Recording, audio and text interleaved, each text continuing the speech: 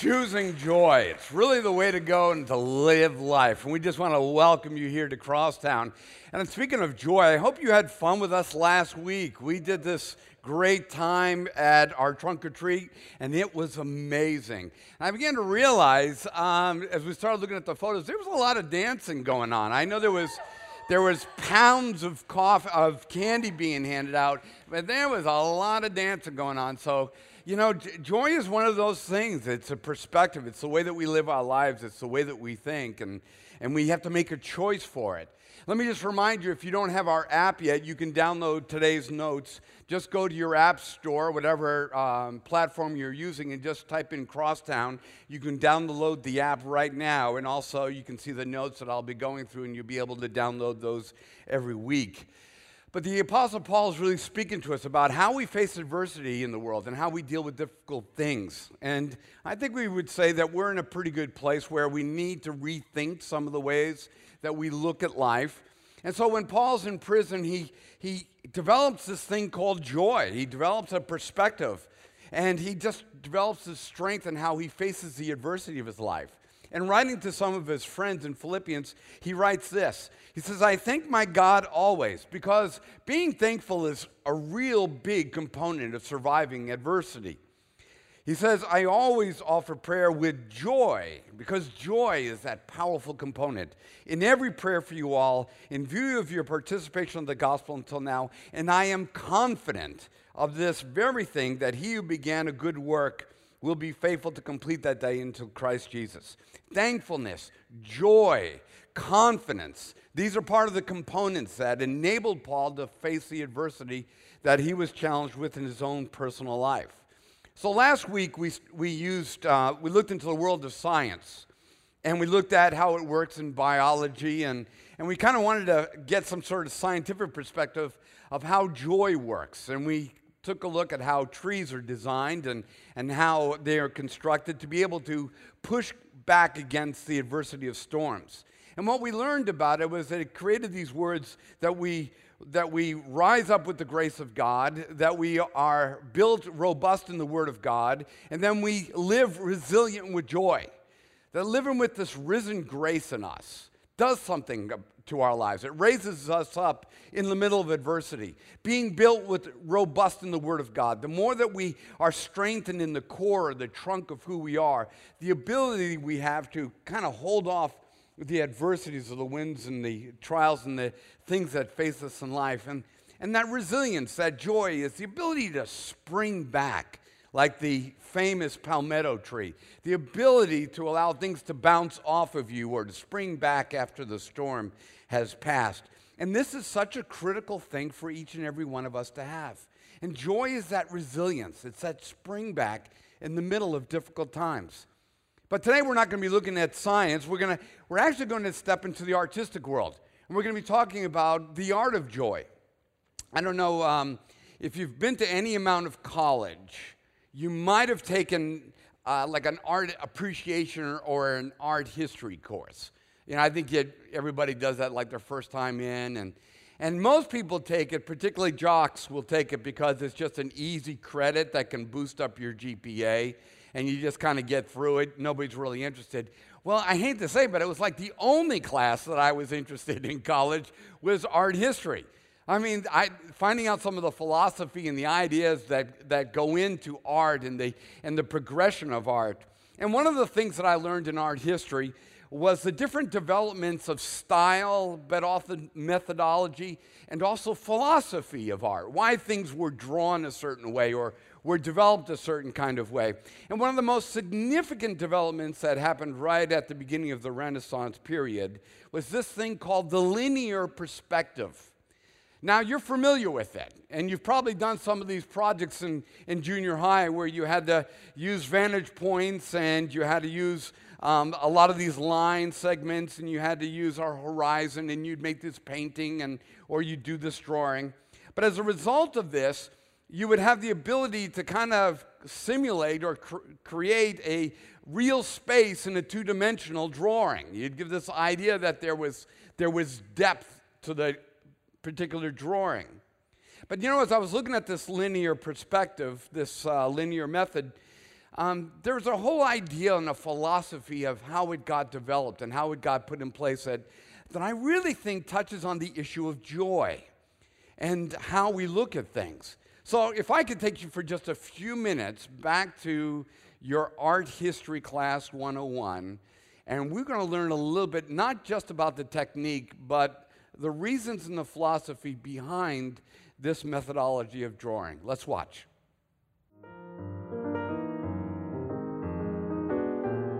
So this is a video about the elements of linear perspective with a little bit of history thrown in. I love linear perspective. It's hard not to love linear perspective. It's like this magic formula. Well, look what even Paolo Uccello was able to do just a few decades after linear perspective was first discovered.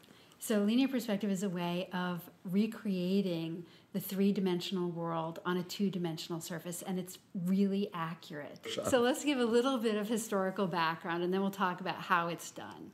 Okay, so let's start first with what the problem was. Okay, so here we have a painting from the early 1300s by an artist named Duccio, who's painting in Siena. And you can see that Duccio is interested in creating an earthly space for his figure of the angel Gabriel and Mary, but that the space doesn't really make sense. Okay, so what you're saying is that we have a kind of a real room here. We can see the beams in the ceiling, we can see the architecture, we can see the doors.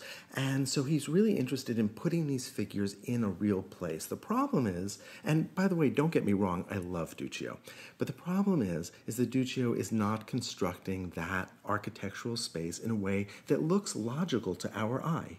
And I think, it probably wasn't a problem for Duccio, but it was a problem for artists about 100 years later who had a different goal. And their goal was a kind of really accurate realism on that flat surface. Okay, but before we leave the Duccio, let's spend just a moment being kind of unfair and finding what's wrong. Okay, so for one thing, the beams of the ceiling right up here don't agree spatially with the seat that the Virgin Mary is on, or with this little stand for the Bible that we see here, or for that matter, with the lines that are constructed by the top of the capitals of these pilasters. So none of this is really making sense. Right, it's not a rational space.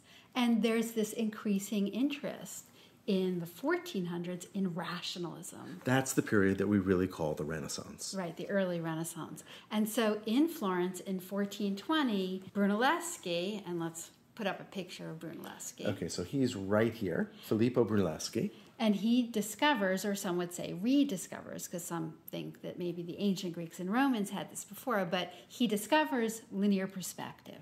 So he was a genius. He was a Renaissance man. He was an architect, he was an engineer, he was a sculptor, and according to tradition, he had gone down to Rome and he was studying ancient Roman buildings, ruins, and he wanted to be able to sketch them accurately. And he developed this system, linear perspective, as a way of doing that. Okay, so here is Leonardo's Last Supper. Immediately, the interesting thing is that after Brunelleschi discovers linear perspective, artists like Masaccio begin to use it, but they realize that in addition to creating an illusion of space, it has a way of bringing the viewer's attention to the vanishing point. So artists begin to use it not just to create that illusion, but they begin to use it expressively, and that's what we really see here with Leonardo. So not only is Leonardo creating this beautiful perspectival space, but he's also focusing our attention on Jesus Christ at the center, who is the vanishing point. Right, it brings our eye, our attention to the divine. So here we see Leonardo's Last Supper, and we can certainly just intuitively make out the orthogonals and the vanishing point, but let's go down and really look at the diagram. Okay, here we are. So it's interesting, their eye level all across is basically at the horizon line, and of course we see the vanishing point, the point where all of the orthogonals intersect, which is right here.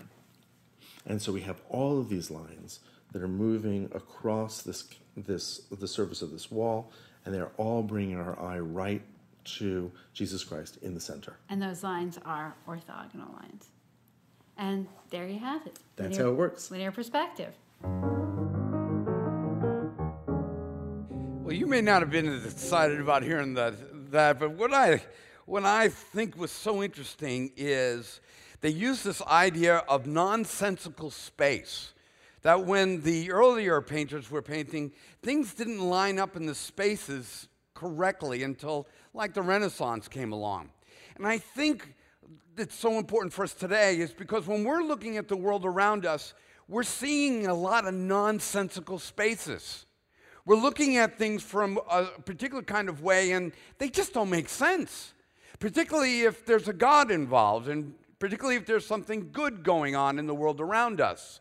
And so a lot of us have created an environment around us where we're living in an irrational space. And we need to begin to add a focal point, a horizon. We need to begin to think about the lines that are flowing into our lives to develop a rational space, a space that makes sense, the one that has meaning and one that has incredible purpose. Because sometimes life just doesn't look like a rational space. I mean, we look at what's going on in Washington. It doesn't seem to be anything rational going on, regardless of what side of the aisle you're on. We look at the world around us. We look at the challenges that we have in our own personal lives. Sometimes the spaces just don't look rational. We look at this person that we married when we were younger and the arguments that we're having and the fights that we may be having, or the work that we've done saving our money and seeing it all disappear. And we begin to look and say, is there any rationality in the space that I'm living? Does anything make sense anymore? So Paul was living a life where he found himself arrested. He found himself chained to a guard in the cellar of Rome and waiting his execution. And it would have been easy for him to begin, after walking with God, to begin to think that this is an irrational space. This is nonsensical. My senses can't fit into the way that my life is working out. There's no rational understanding of it. But he begins to take a linear perspective approach to how to view life. He begins to draw a vantage point, and he begins to create a horizon, and then he begins to lead all of his conversations as these lines going back to the vantage point, and every conversation he has from this point on begins to go back to this vantage point. And what it does, it begins to create rational space. It begins to make a sensible space as opposed to a non-sensible space. So I like it. It's very much like Da Vinci's Last Supper with all the lines that were leading to the center of Christ. In the midst of adversity, his vantage point becomes his relationship with Christ. And so everything begins to lead there.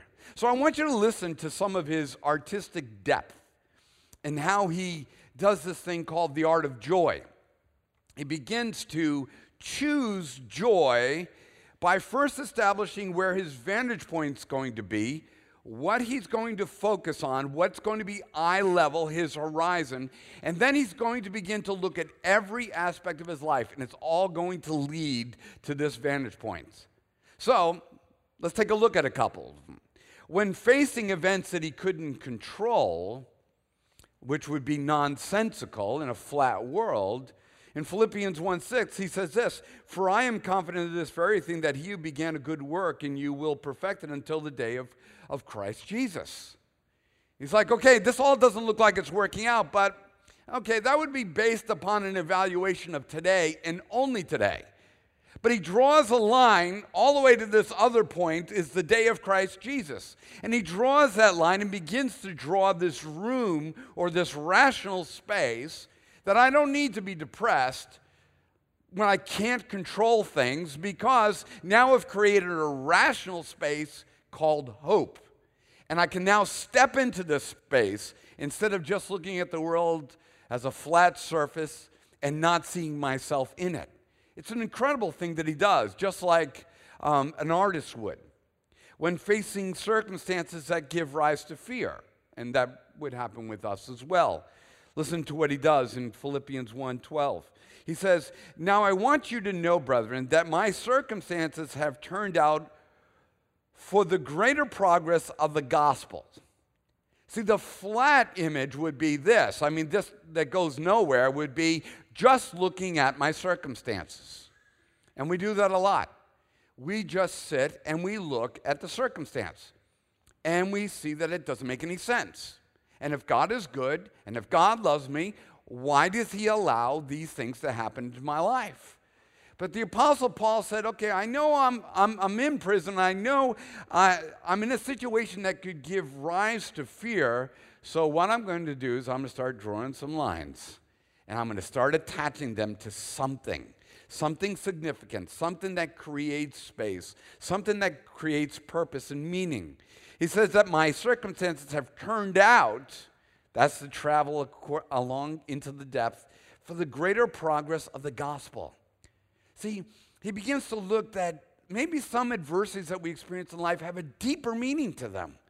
Maybe they don't just suck. Okay? I mean, seriously, life sucks is a phrase that has no linear perspective.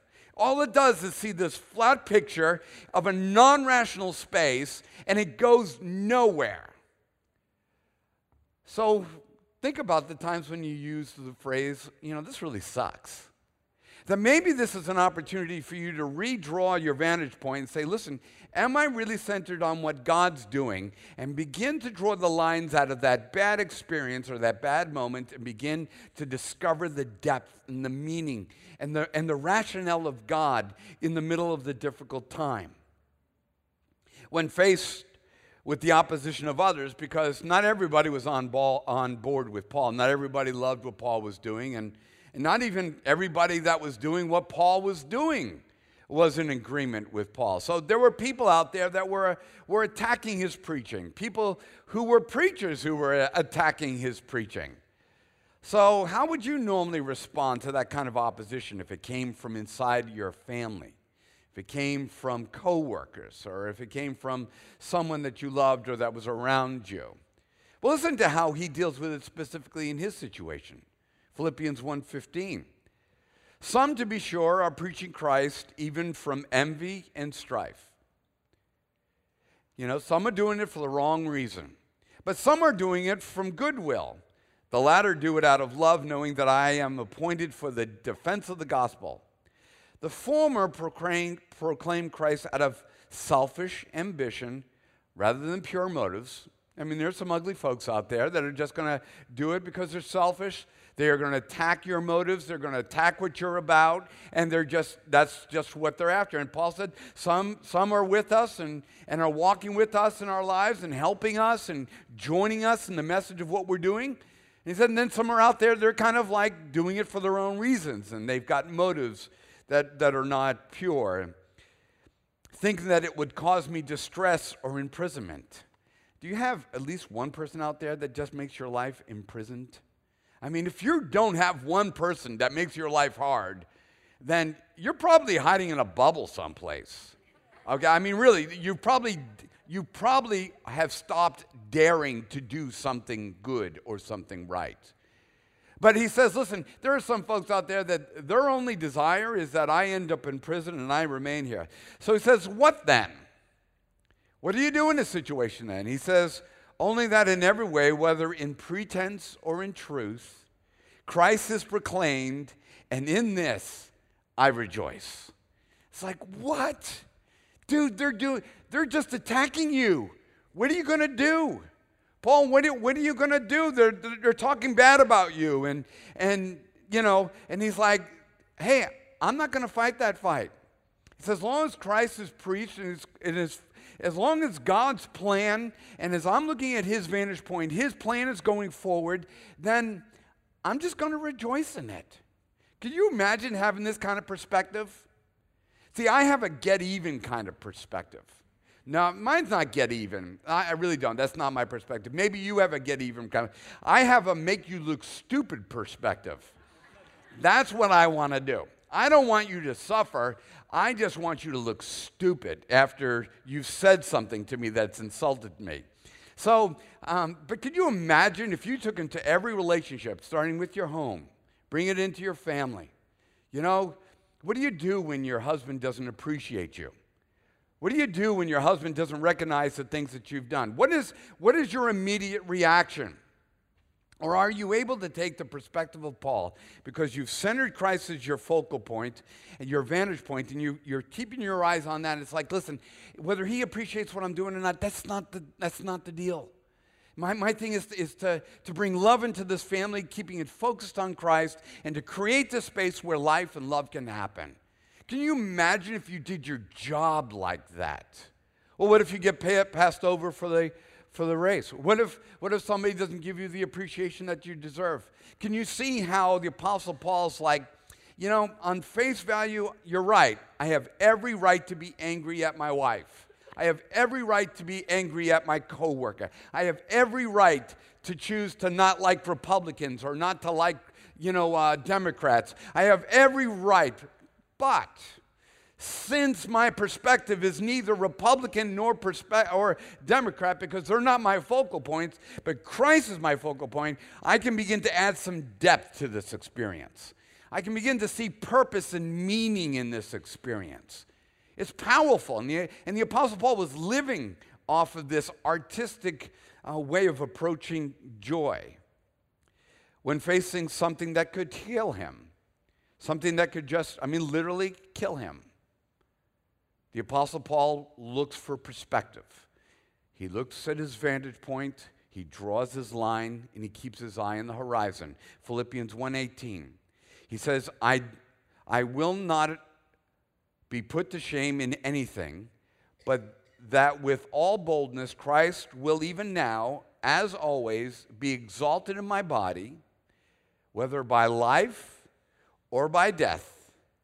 For to me, to live is Christ. And then he drawn his lines with his ruler to the vantage point, and to die is gain. He all of a sudden has depth. He's beginning to see the depth of life, and this is brilliant.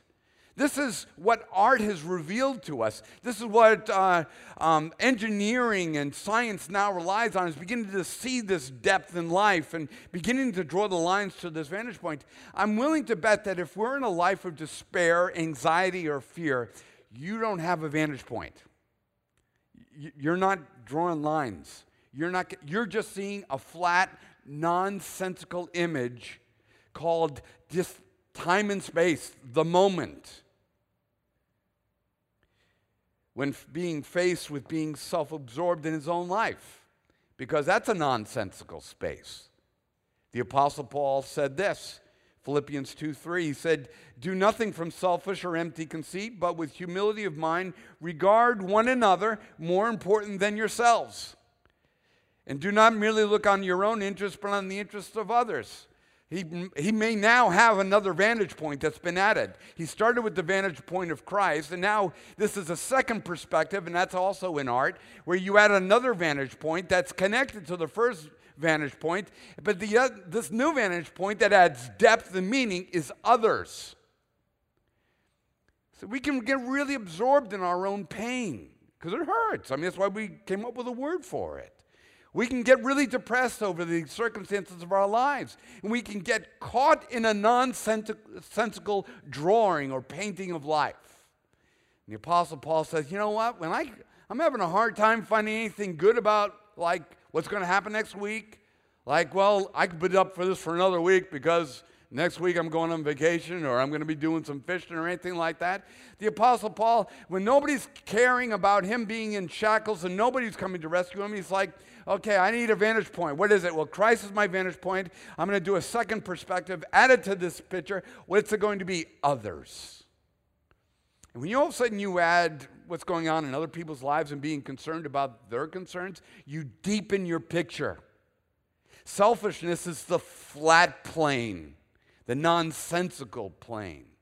But when you begin caring about others, and the Apostle Paul begins to do this, when facing success, because that is also something we have to manage. Just as much as pain, just as much as failure, success has to be thought of with a right perspective. Philippians 3:7. He says, "But whatever things were gained to me, those things I have counted as loss for the sake of Christ." And what he's saying is not that they're not valuable, but he's saying, I'm going to put some depth to me as an individual.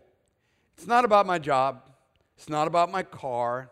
It's not about my physique or my looks or how much money I have or how much, I have succeeded in my personal life. He said, listen, I'm going to put those things kind of in the background, and I'm going to move Christ to the foreground, and I'm going to add some depth to who I am as an individual. Again, focusing on Christ, drawing his lines, and creating a rational space where, you know what?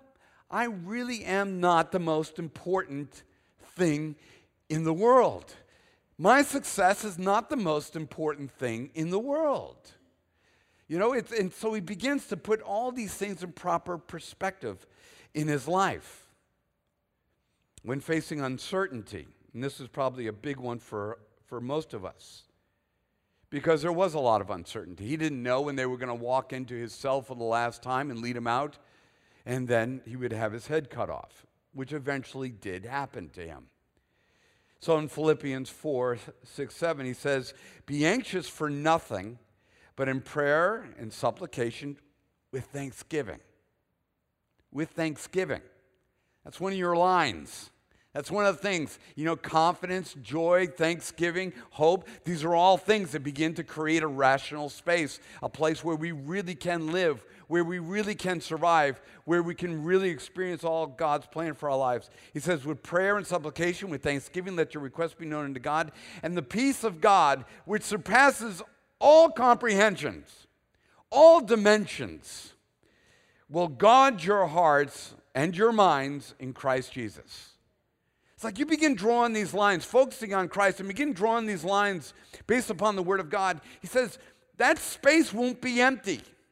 That space will be filled with the peace of God, which will surpass your linear perspective and understanding of how the world operates.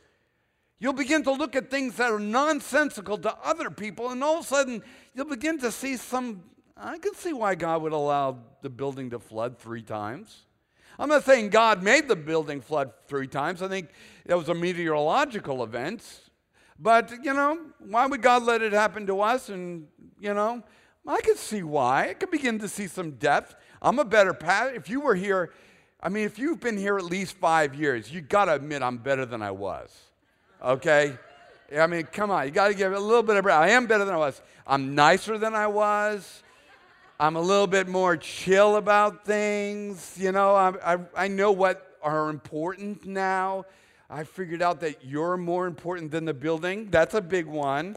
You're more important about, that growing big is not what we're about, that the quality of care and love for one another and our vantage point of Christ, that's what life is really about. And you know what? People have begun to look at Crosstown and begin to look what's going on here, and they're like, we're amazed you guys aren't angry. We're amazed you guys grow. We're amazed that things are just getting better at that church. Why? Well, because when we flooded, all we could see was water, so we decided to draw a vantage point, to put Christ right in the center of it, and we decided to draw all the lines to that, and all of a sudden something good happened, Yeah, I turned 60 in February, and you know what the one thing I asked God, and it's almost a beg, God, if you would just let me live another 5 to 10 to 15 years, I'm just getting good. I finally figured out what Christianity is about. And guess what it is?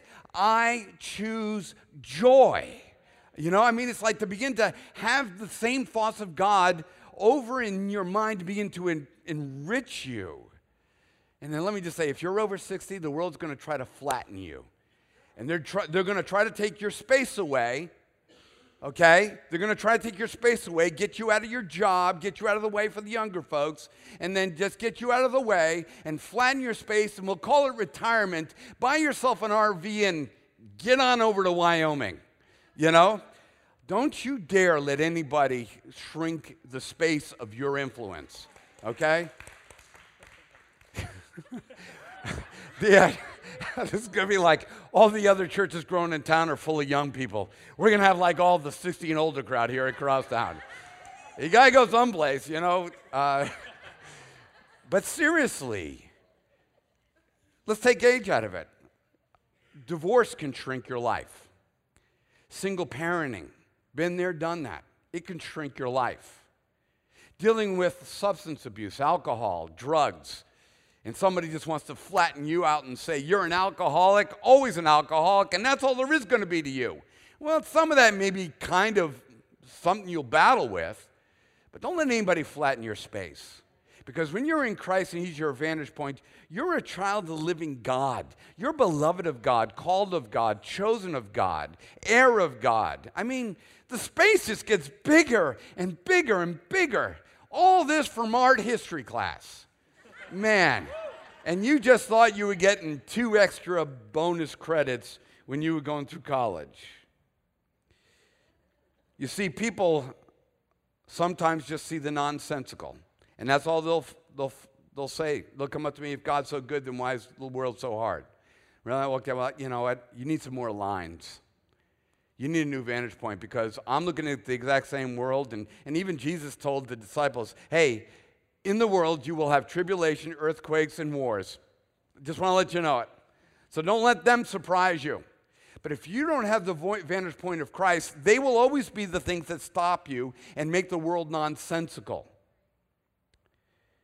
People always complain about the nonsensical life of Job. All the deep philosophers, atheistic philosophers, always turn to Job. Well, what about Job? That was kind of a crappy story, wasn't it? And well, if you're not familiar with Job, well, he loses everything. On the flat world, he loses everything. He even loses his children. That's no little thing. But then people will begin to say, yeah, but he loses everything. But at the end of the story, he gets all his stuff back again, and he gets some new kids. You hear how stupid that is? See, that's lacking a linear perspective.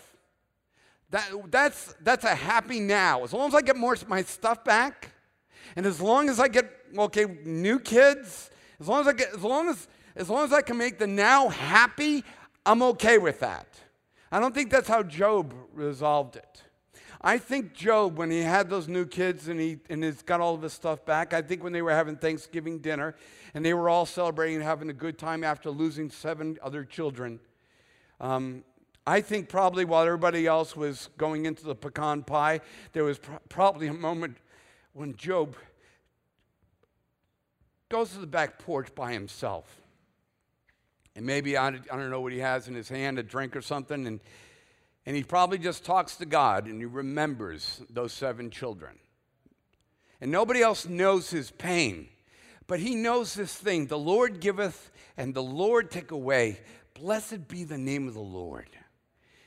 It doesn't say that the Lord giveth and the Lord destroyeth. It means the Lord gave and the Lord took it back. But it is always with the Lord, whether it's given or taken back. And he realized the depth of even loss is even with God. Even that which he had lost was still with him.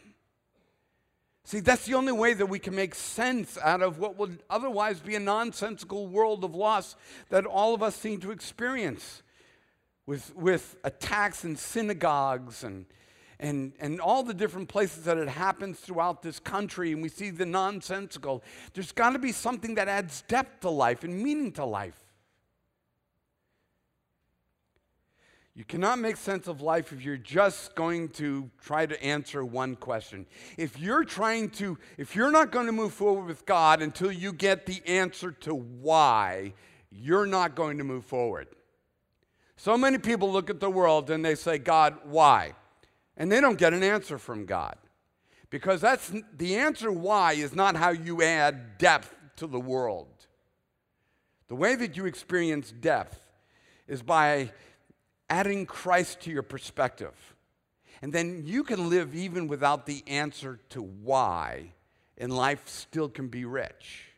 In Ephesians, Paul asked God to give us as believers, every one of us, this new perspective. And listen to the Art 101 linear perspective language. In Ephesians 3, he says, I bow my knee before the Father, from whom every family in heaven and earth derives its name. Vantage point, lines, lines, lines, line. Everything derives meaning from this Father. That he would grant to you, he prays, to be able to comprehend with all the saints what is the breadth, the length, the height, and the depth, and to know the love of Christ, which surpasses knowledge, that you may be filled with the fullness of God. It's Da Vinci's Last Supper. He's creating depth. He's creating horizon and a vantage point. And he's drawing everything. He says, and I pray that when you look at the world and it doesn't look like it makes sense, and it looks like your marriage is falling apart, and you don't understand what your kids are doing, and you're not comfortable with the future of our country, and you don't know what you're going to do in the next 10 to 15 years of your life, Paul says, I pray that you will receive understanding from God, that you will see the length and the depth and the breadth and the width of what God is doing, and that it will be filled with the fullness of God. A life based on happiness is one without perspective. It really is. Happiness has no lines. It's just there. It relies on everything to make sense now, right here. And happiness is when the world, for a brief moment, makes sense to you. And everything in it it makes you happy. But you'll find yourself quickly transitioned into another experience in life. Also, a life steeped in fear is a lack of depth, of perspective, of vantage point, of God, and whenever we live in fear, it's because everything's flattened down and we no longer have a rich perspective. The art of joy is changing your perspective by making Christ your vantage point. Not just your belief system. Okay, it doesn't matter, well, I'm Catholic. So what? I'm Protestant. So what? Those can be just flat paradigms. I mean, that's all they could be, that could just be another flat picture of an angel and the Blessed Virgin like we saw with Ducci, It was just, or Bacci, whatever the guy's name was. And it's just like, I didn't say I got a good grade in it. I just said I liked it. But we're talking about vantage point.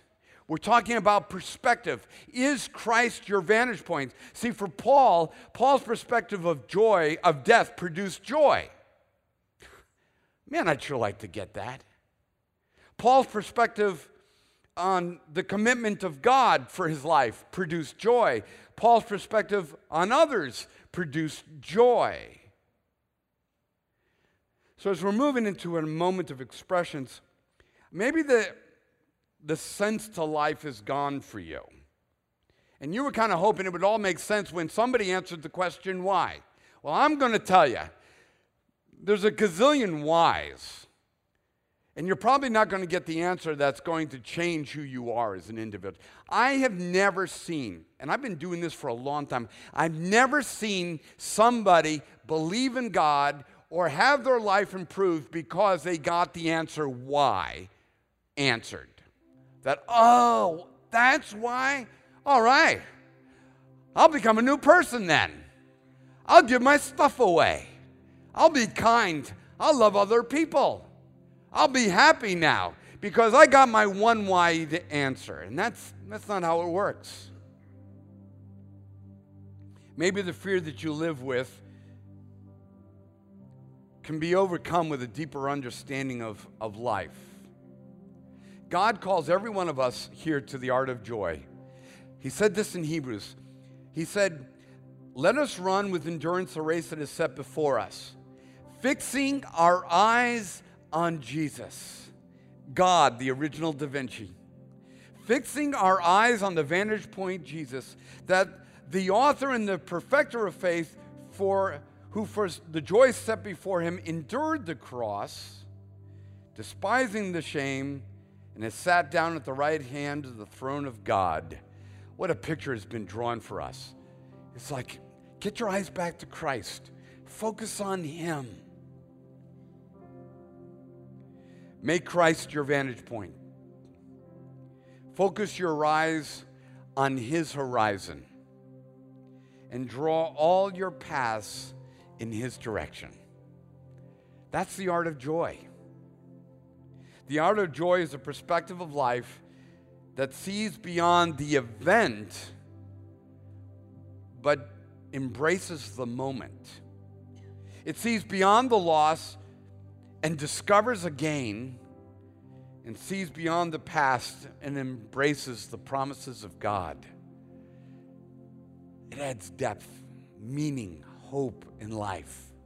Father, we enter into this space that you have created through your grace. And God, today, we focus and restore our eyes on Jesus. You are the author and the finisher. You are the painter and the sculptor of our lives. And we invite into this place, into this space, peace that surpasses all understanding, that surpasses the nonsensical and the fearful and the questions of life. So today, God, we focus on Jesus, and we draw all our lines, the path of our marriage, the path of our children, the path of our thoughts, the path of our money, the path of our success, the path of our failures. We draw them all to Christ, that you will create the space called the kingdom of God in our lives. We thank you, Father. Let me invite you to come and receive communion. Enter into a sacred space with God.